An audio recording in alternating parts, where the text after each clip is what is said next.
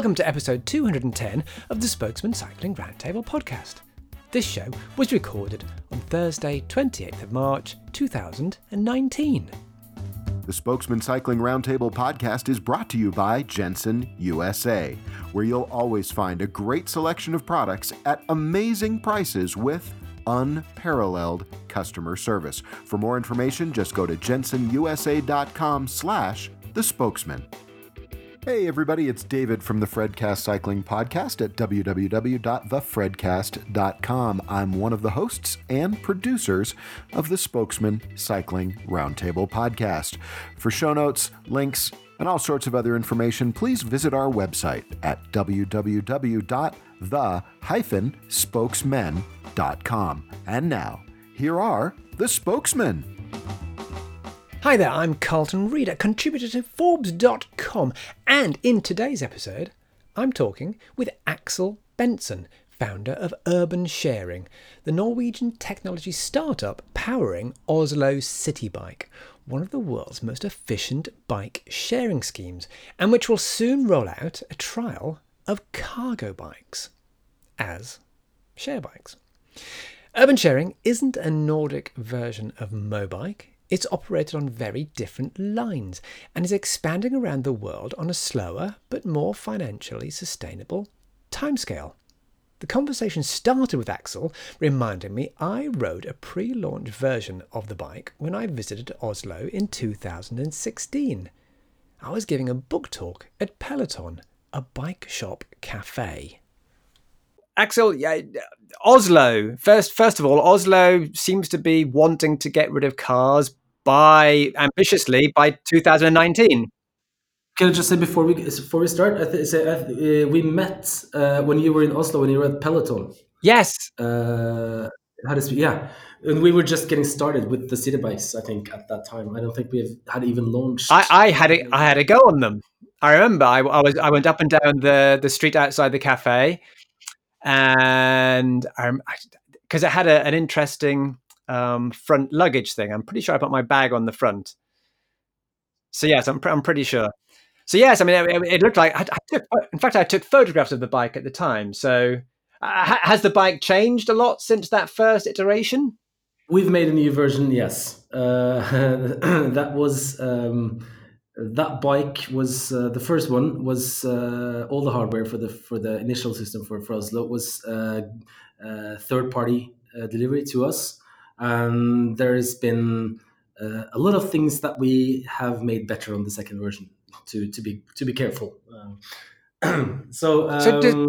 Describe the bike to me compared to, say, the city share bikes we see in other cities. So like the Boris bike, the Santander bike, the Velib bike.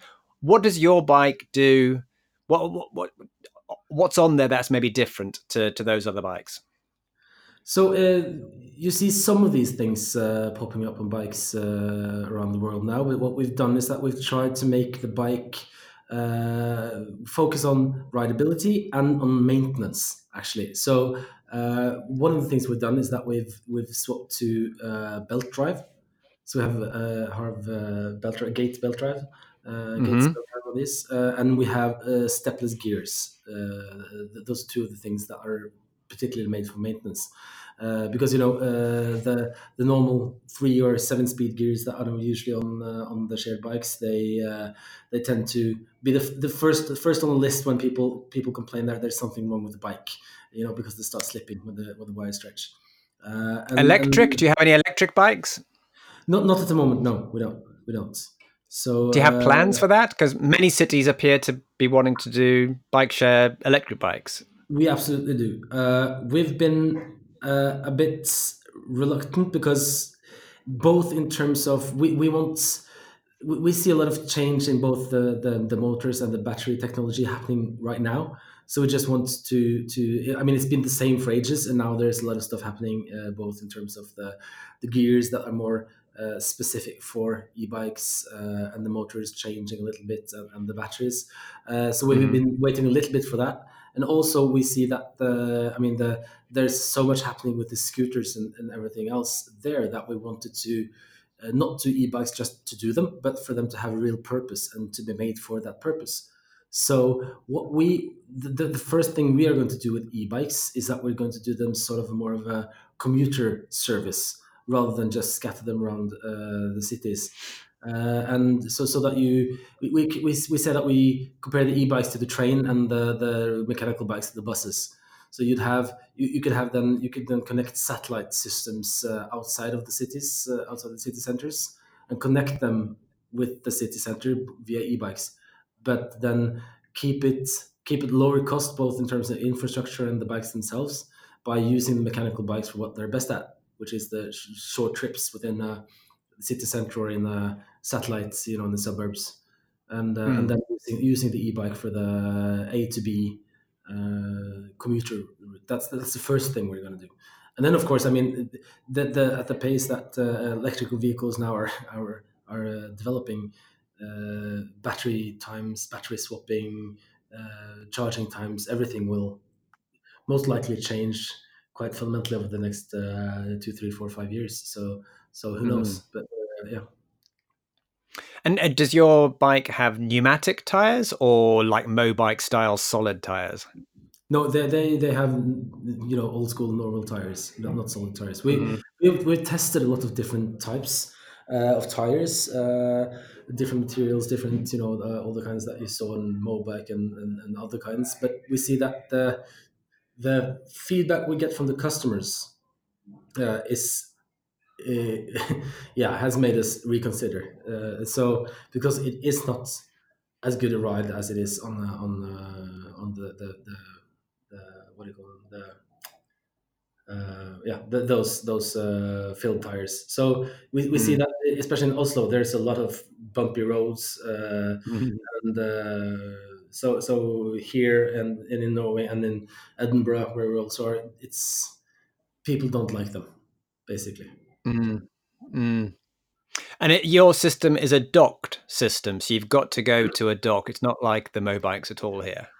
So in Oslo right now, the system is docked 100%. But in Bergen, Trondheim, and in Edinburgh, it's what we refer to as a hybrid system, which we can with our controller that we put the locking control that we put in front of the bike.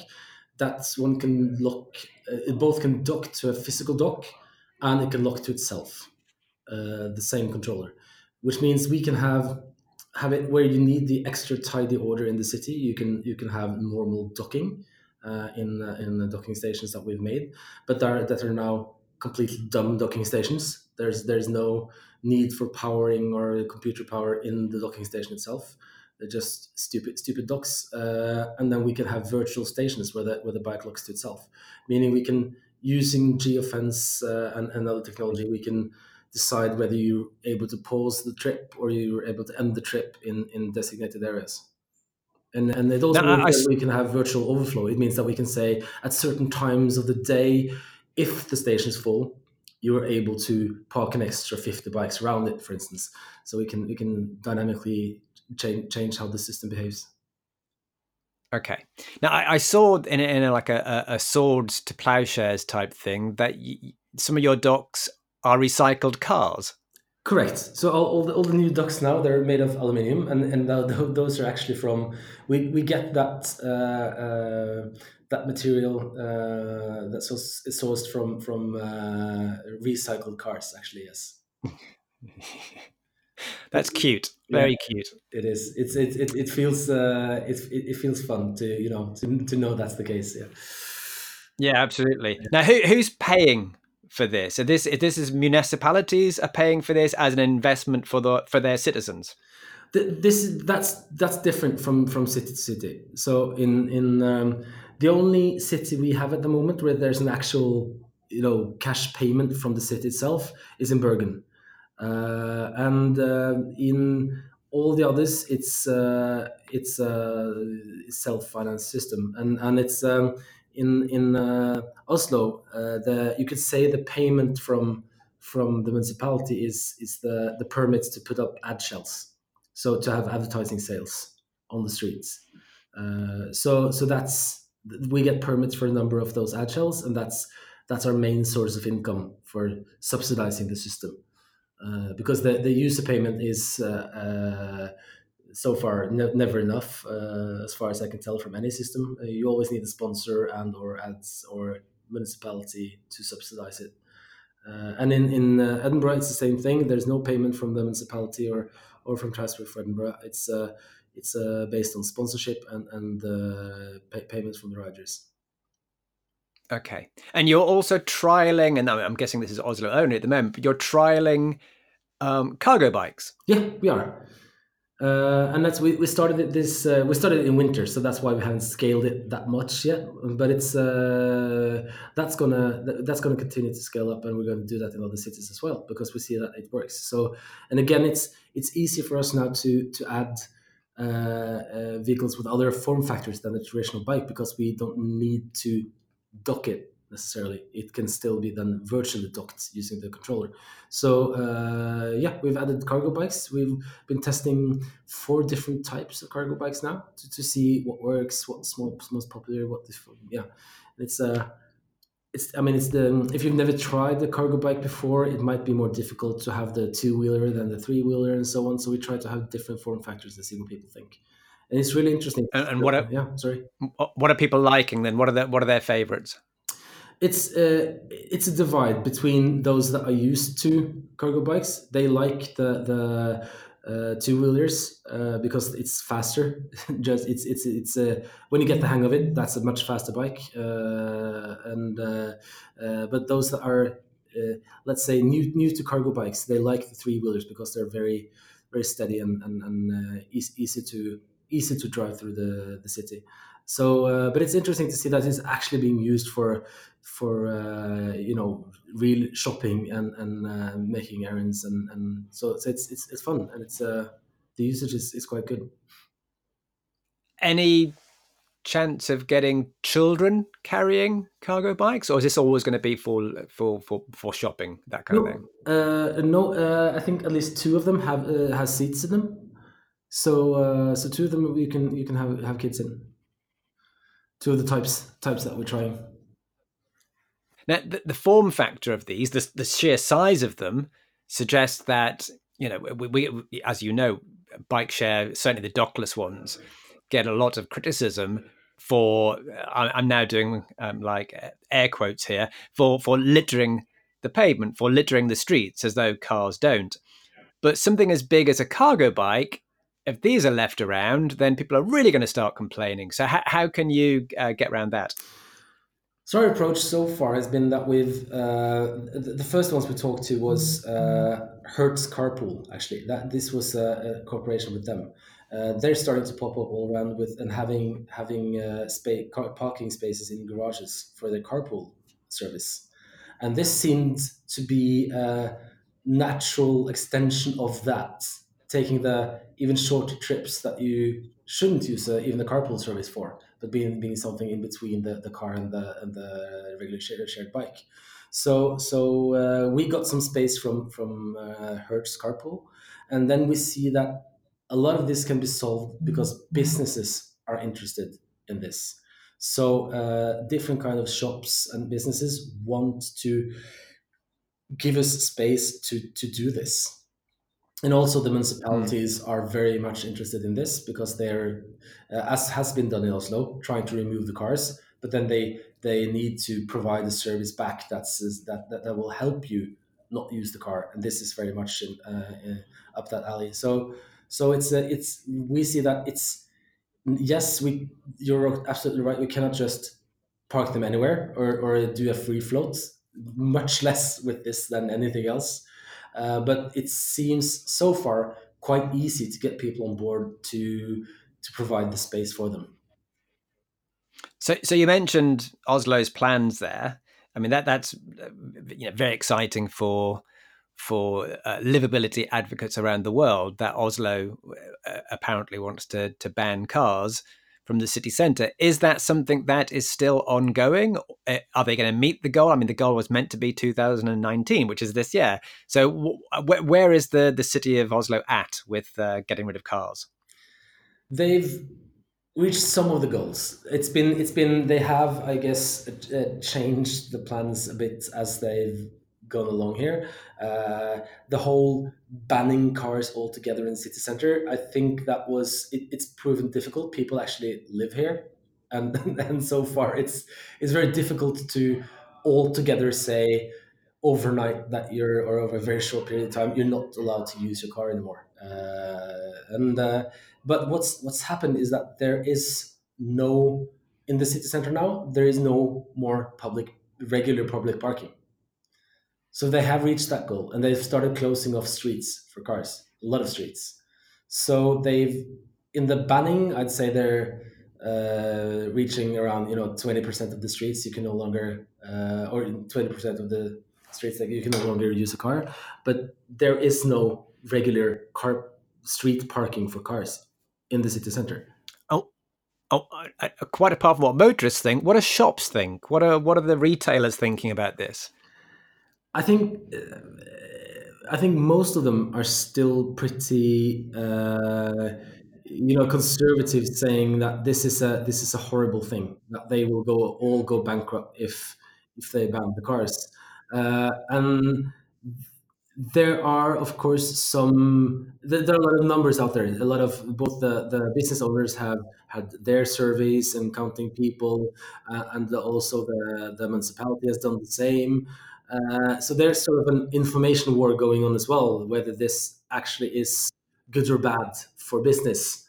But I think that this is happening anyway. It needs to change the way this works. So I know it can hurt from I mean, for a single business to lose the parking outside their business, but in some way or another this is happening, and I think just you need to adapt your whole retail experience to what's coming all over the world over the next few years.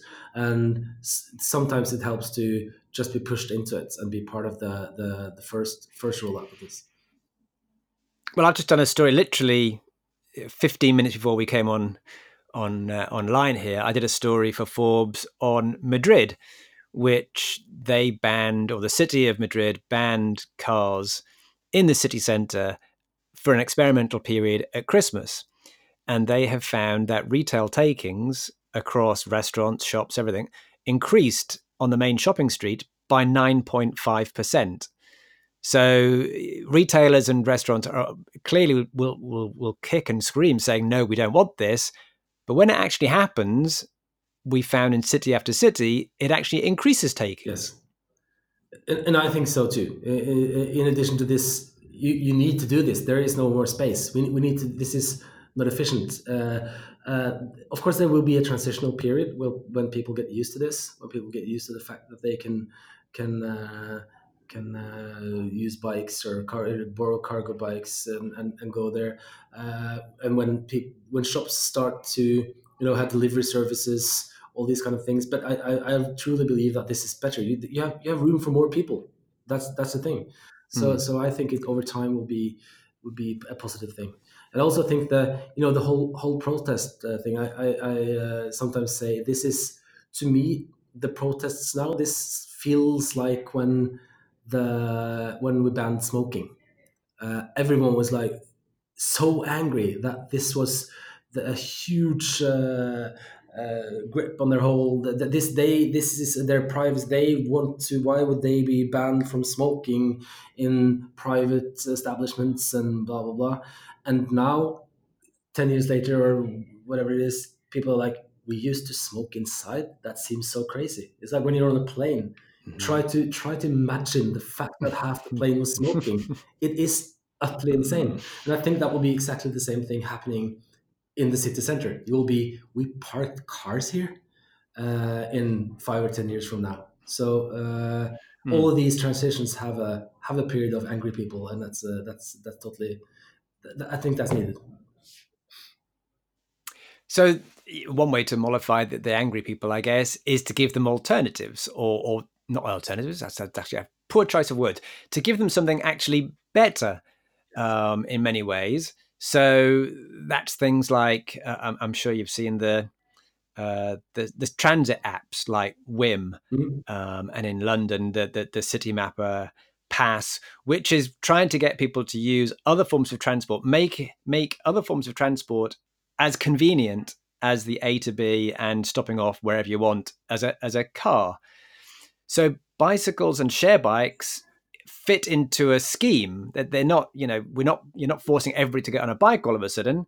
Presumably Oslo is also creating much better public transit to which your bikes and maybe scooters and electric bikes and cargo bikes, whatever, will mesh into that system. Yes. Uh, and I think one of the reasons is that the main public, I mean the public transport operator Ruter in Oslo, both they and the city as a whole is very much aware that this needs to be connected somehow, and want to, and they're also, when it comes to bikes. The fact is, sometimes people say, oh, you need to get bikes out there to replace car rides, but we usually see, from both surveys and otherwise, that we're usually not taking people out of cars and onto bikes. We're taking people off the buses to make room for people to get out of the car and onto the bus. So it's sort of it's a link between us and the bikes and the cars, that people seem to forget sometimes. Because the fact in Oslo right now is that, as far as the buses go, it's full. And it doesn't matter if you make the city center car free. There's no room for more buses in the city center. And so what they really want is to push those that take, the 2 3 stops out of the bus onto bikes or to walk, so that they can cater to more people needing the 6 7 8 stops, which is really what the job that the bus does best. So Mhm. so it's all about both the municipality and the public transport operators very much into the whole, seeing the mobility space as one whole space, and connecting it. But then there's the discussion, and implied in what you said. I heard you say, these services that try to do it like one app to rule them all, and the everything as a service. I think that, to me, that's not the main point and not the main goal. The main issue of this is to provide the information as easy as possible. Whether everything's available as a subscription or in one app, I don't think that is the main thing. But it's, because you will lose a lot of development and a lot of features and everything quite quickly if you try to fully integrate, 5 6 7 8 9 services into one app. You will quite soon have a lot of technical debt, and lost functionality inside that service. So gathering information, sharing information, open data, so that you can integrate all the info, have these travel suggestions, including also bikes and trams and whatever, makes Mm. very much sense. But when it comes to actually paying for the trip, that's quite more difficult, and I'm not sure we should put as much effort into doing that as some are right now. Mm. Okay. Well, because I did interview the CEO of Wim, Mm. um, who, they do want bikes and bike share bikes to be absolutely a key part of their system. So they want people to, get a maybe a train from here, bus to this part, and then the last mile a scooter or a city share bike. So those, I mean, I am quite pleased the fact that they are absolutely treating bikes as part of the system. Absolutely. But of course, it's where it falls down slightly is, say, folding bikes. So where people have got their own bikes and they're carrying on the transport system. Yeah. Because we're talking here, of course, but where you've got city bikes. So that's your mode. You want people to get onto city bikes, Mhm. the share bikes, I should say. Yeah. No, so but it's, I think it's great for everyone trying to integrate and make available or make visible that there are so many options, and for you to choose the right one. And there will be more options. I mean, right now we see the e-scooter, the kick bike, which is really, it's popular, but it is really not made for sharing. So what will happen in the next like 6 to 18 months is that you'll see so many new form factors within that micro, mobility, the small electric vehicle space, which means you have even more options to choose the right mode of transport for exactly the trip you're choosing, and to help people choose that right one is a big job, and it's fantastic that these guys are doing it. I just think that when it comes to, I mean, look at it from our side, we're doing sometimes several releases in our apps per day. We have many feature releases each month, and if a company like that is going to provide a platform where they make all of these features and all the whole experience available all the time for 789 different or 100 different services, I think they're not going to provide the best user experience for the user. But I mean, if you have one front that shows all the information and then app switching, you're sort of, the user experience is flawless. So it's Mm. just about, yeah, it's annoying to register for a lot of different services, but that can be solved. So this is the ongoing discussion, and I'm sure it will look different in year or two as well. But right now it's I think it's more about sharing information than making everything one joint service. Okay. Has Oslo had, or does it still have, these other, in effect, the Chinese bike share bikes? So Ofo, Mobike. There's quite a few of them. Yeah, Has Oslo had any of yeah. those? O-Bike launched. Was it very late 2017? Actually, they launched 2 days after we had closed our system in Oslo for the winter. Uh, but it was so they were there for like 3 4 months and then they shut down. So that was it. Actually, none of the others came in. But you've been to other cities where you've seen these Oh yeah, things in action. absolutely. Yeah. So what are your thoughts on? Because clearly they were going to take over the world. They were going to be in every single city, and they were going to make billions. And most of them have pretty much died the death. So do you expect that, or did you think of them as, oh, they're a competitor to be really feared? It's difficult to answer this without sounding back trading here. But no, I we did expect this to happen. I never expected this to happen within a year, which it basically did. So for the pendulum to swing back in basically 1 year, 18 months, that was much faster than I ever imagined. But I felt certain that it would swing back because the cities, when they, yeah, sometimes cities move slow, but when they move, they need to take back the order and take back the control of I mean, one of the scarcest resources they have, which is space. So I thought that this Mm. would not work in the long run in that way it was. That most of these guys would be bankrupt within a year with all that money and everything. Never saw it coming. So, but that it's ended up the way it did, I truly believed it would. Mm. Now, a second ago, you said something that has happened in Montreal as well, and I'm interested to find out how citizens actually cope with this. And that is the bike share system closes down for the winter. So when do you close down, and how do people get around if you haven't got bike shares anymore? Again, that's different from city to city. Oslo has closed down. Trondheim is closing down. Bergen open. Edinburgh is open all year. And this year we also had our first pilot for winter bikes in Oslo.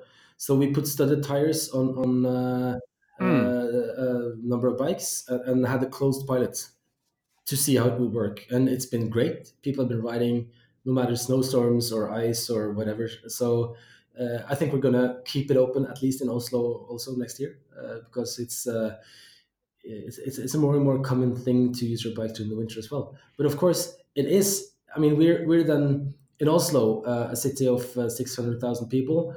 We are providing. I mean, we're getting 3 million trips on the city bikes between April and November, and those trips need to go somewhere, as you say. So that means the buses are insanely full during those months of winter in Oslo, and it's actually problematic. So that's partly why we're working with the city to try to find a way to keep it open during winter. Axel, where have you come from? What's your background? How come you are now doing something with share bikes? So my background is I'm sort of a, well, what you would call a serial entrepreneur, I guess, where I've sometimes say I've never had a real job. I always had to start something for myself. So I started up in. I've been doing a number of startups within, always something within with a touch of technology in it. So we dealt with mobile phones and mobile services. A company I started in 1998. I've been working with payment terminals and payment services, creating some event management systems based on RFID cards and so on. So my approach here was kind of random that we stumbled into the bike share business in the first phase. We were that we were told about the case of the Oslo City bikes getting out there, and my approach was that I'd been a user of the Oslo City bikes for years and years, and when I heard it was out for tender, I had a lot of ideas of how to make it better, both in terms of I thought that the making the payment service, the payment part easier, which is now, I mean, that's common across all things. It's in the app. That's how we pay.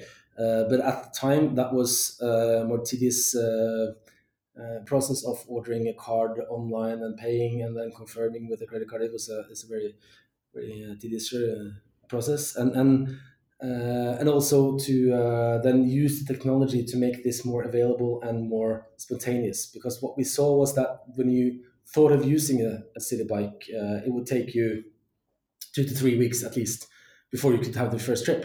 And we wanted that to be less than 2 minutes. We thought it must have to be possible. So that was sort of the, oh, there's something here we can do.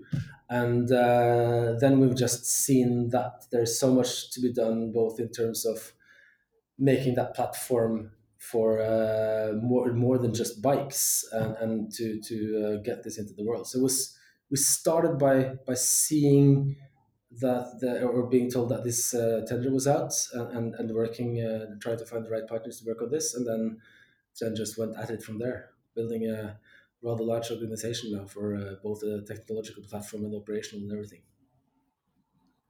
So tell me about your plans for the future. Where do you see urban sharing in a year's time, 5 years' time? What kind of cities are you talking to? So what we try to be a. I think there's so much to be done in sharing data and basing both decisions, city planning, transportation planning, and usage and everything on data and shared data. And in order to do that, you need a platform that works both for the end user, that makes it easy and comprehensible for the end user, and across different types of assets, shared assets. And you need a platform that provides a lot of data and open data to both the municipality and to other players that want to provide services in the same space. So I think that that's what we want to be. We want to be that platform powering the scooter services out there, or the bike services, or the uh, NABSA, North American Bike Share Association, as they say, if it fits in a bike lane. I think that's a quite later nice later definition of what we're looking at. So exactly what the hardware or what the assets are, I don't know, but we definitely want to be a platform for sharing uh, mobility assets in the city and interacting with the city, meaning not having a bike share system like before, where you set out the system and plan the 300, 400, 500 stations and it stays that way for 15 years. We want to be part of a dynamic system, growing and changing with the city and its people. And I've just looked at the photographs from 2016 when I actually saw the first Yeah, iteration of your bike. And I knew there was something about the front handlebars that was interesting at the time. So the current iteration of your bike has got like the front holder for a bag, but it no longer has, and it's interesting to hear about your telecoms background, it no longer has that telephone yeah. holder the smartphone holder on the front, which I was very intrigued by when I saw it because at the time I had a navigation app. Is that gone now on the new No, bike? no, it's still there. It's still there. It just looks different. It's still Ah, there. Yeah. oh, perfect. Because I don't think I know of any city bikes, share bikes that have got that integration. No, it was Jump's last version of their bike has one, and it's quite neat actually. It's a spring-based thing. You pull out a lever, and it actually rests on sort of a bed inside. It's quite a nice feature on the Jump bike, on the newest version of the Jump bike. So if you have a look at that, it's a neat one. But that's the only other one I've seen. Mm. Mm. Because if you're in a city, and certainly you're a tourist and you're new to the city, or even if you're not, even just like you live there and you're just going to a new place, you want to fire up your app that navigates you around. And it is all, because a lot of these share bikes have got, they have got kit on there that isn't the same as the kit you have on your own bike. So you can't just put your own like clamp systems on.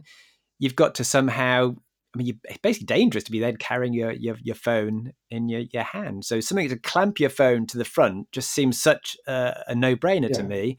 Yeah, your one, and then as you said, the Jump one So yeah, have got and, it. and of So course there was a lot of people then come with the concern saying, "Oh, but you're not supposed to look at a phone while you're riding."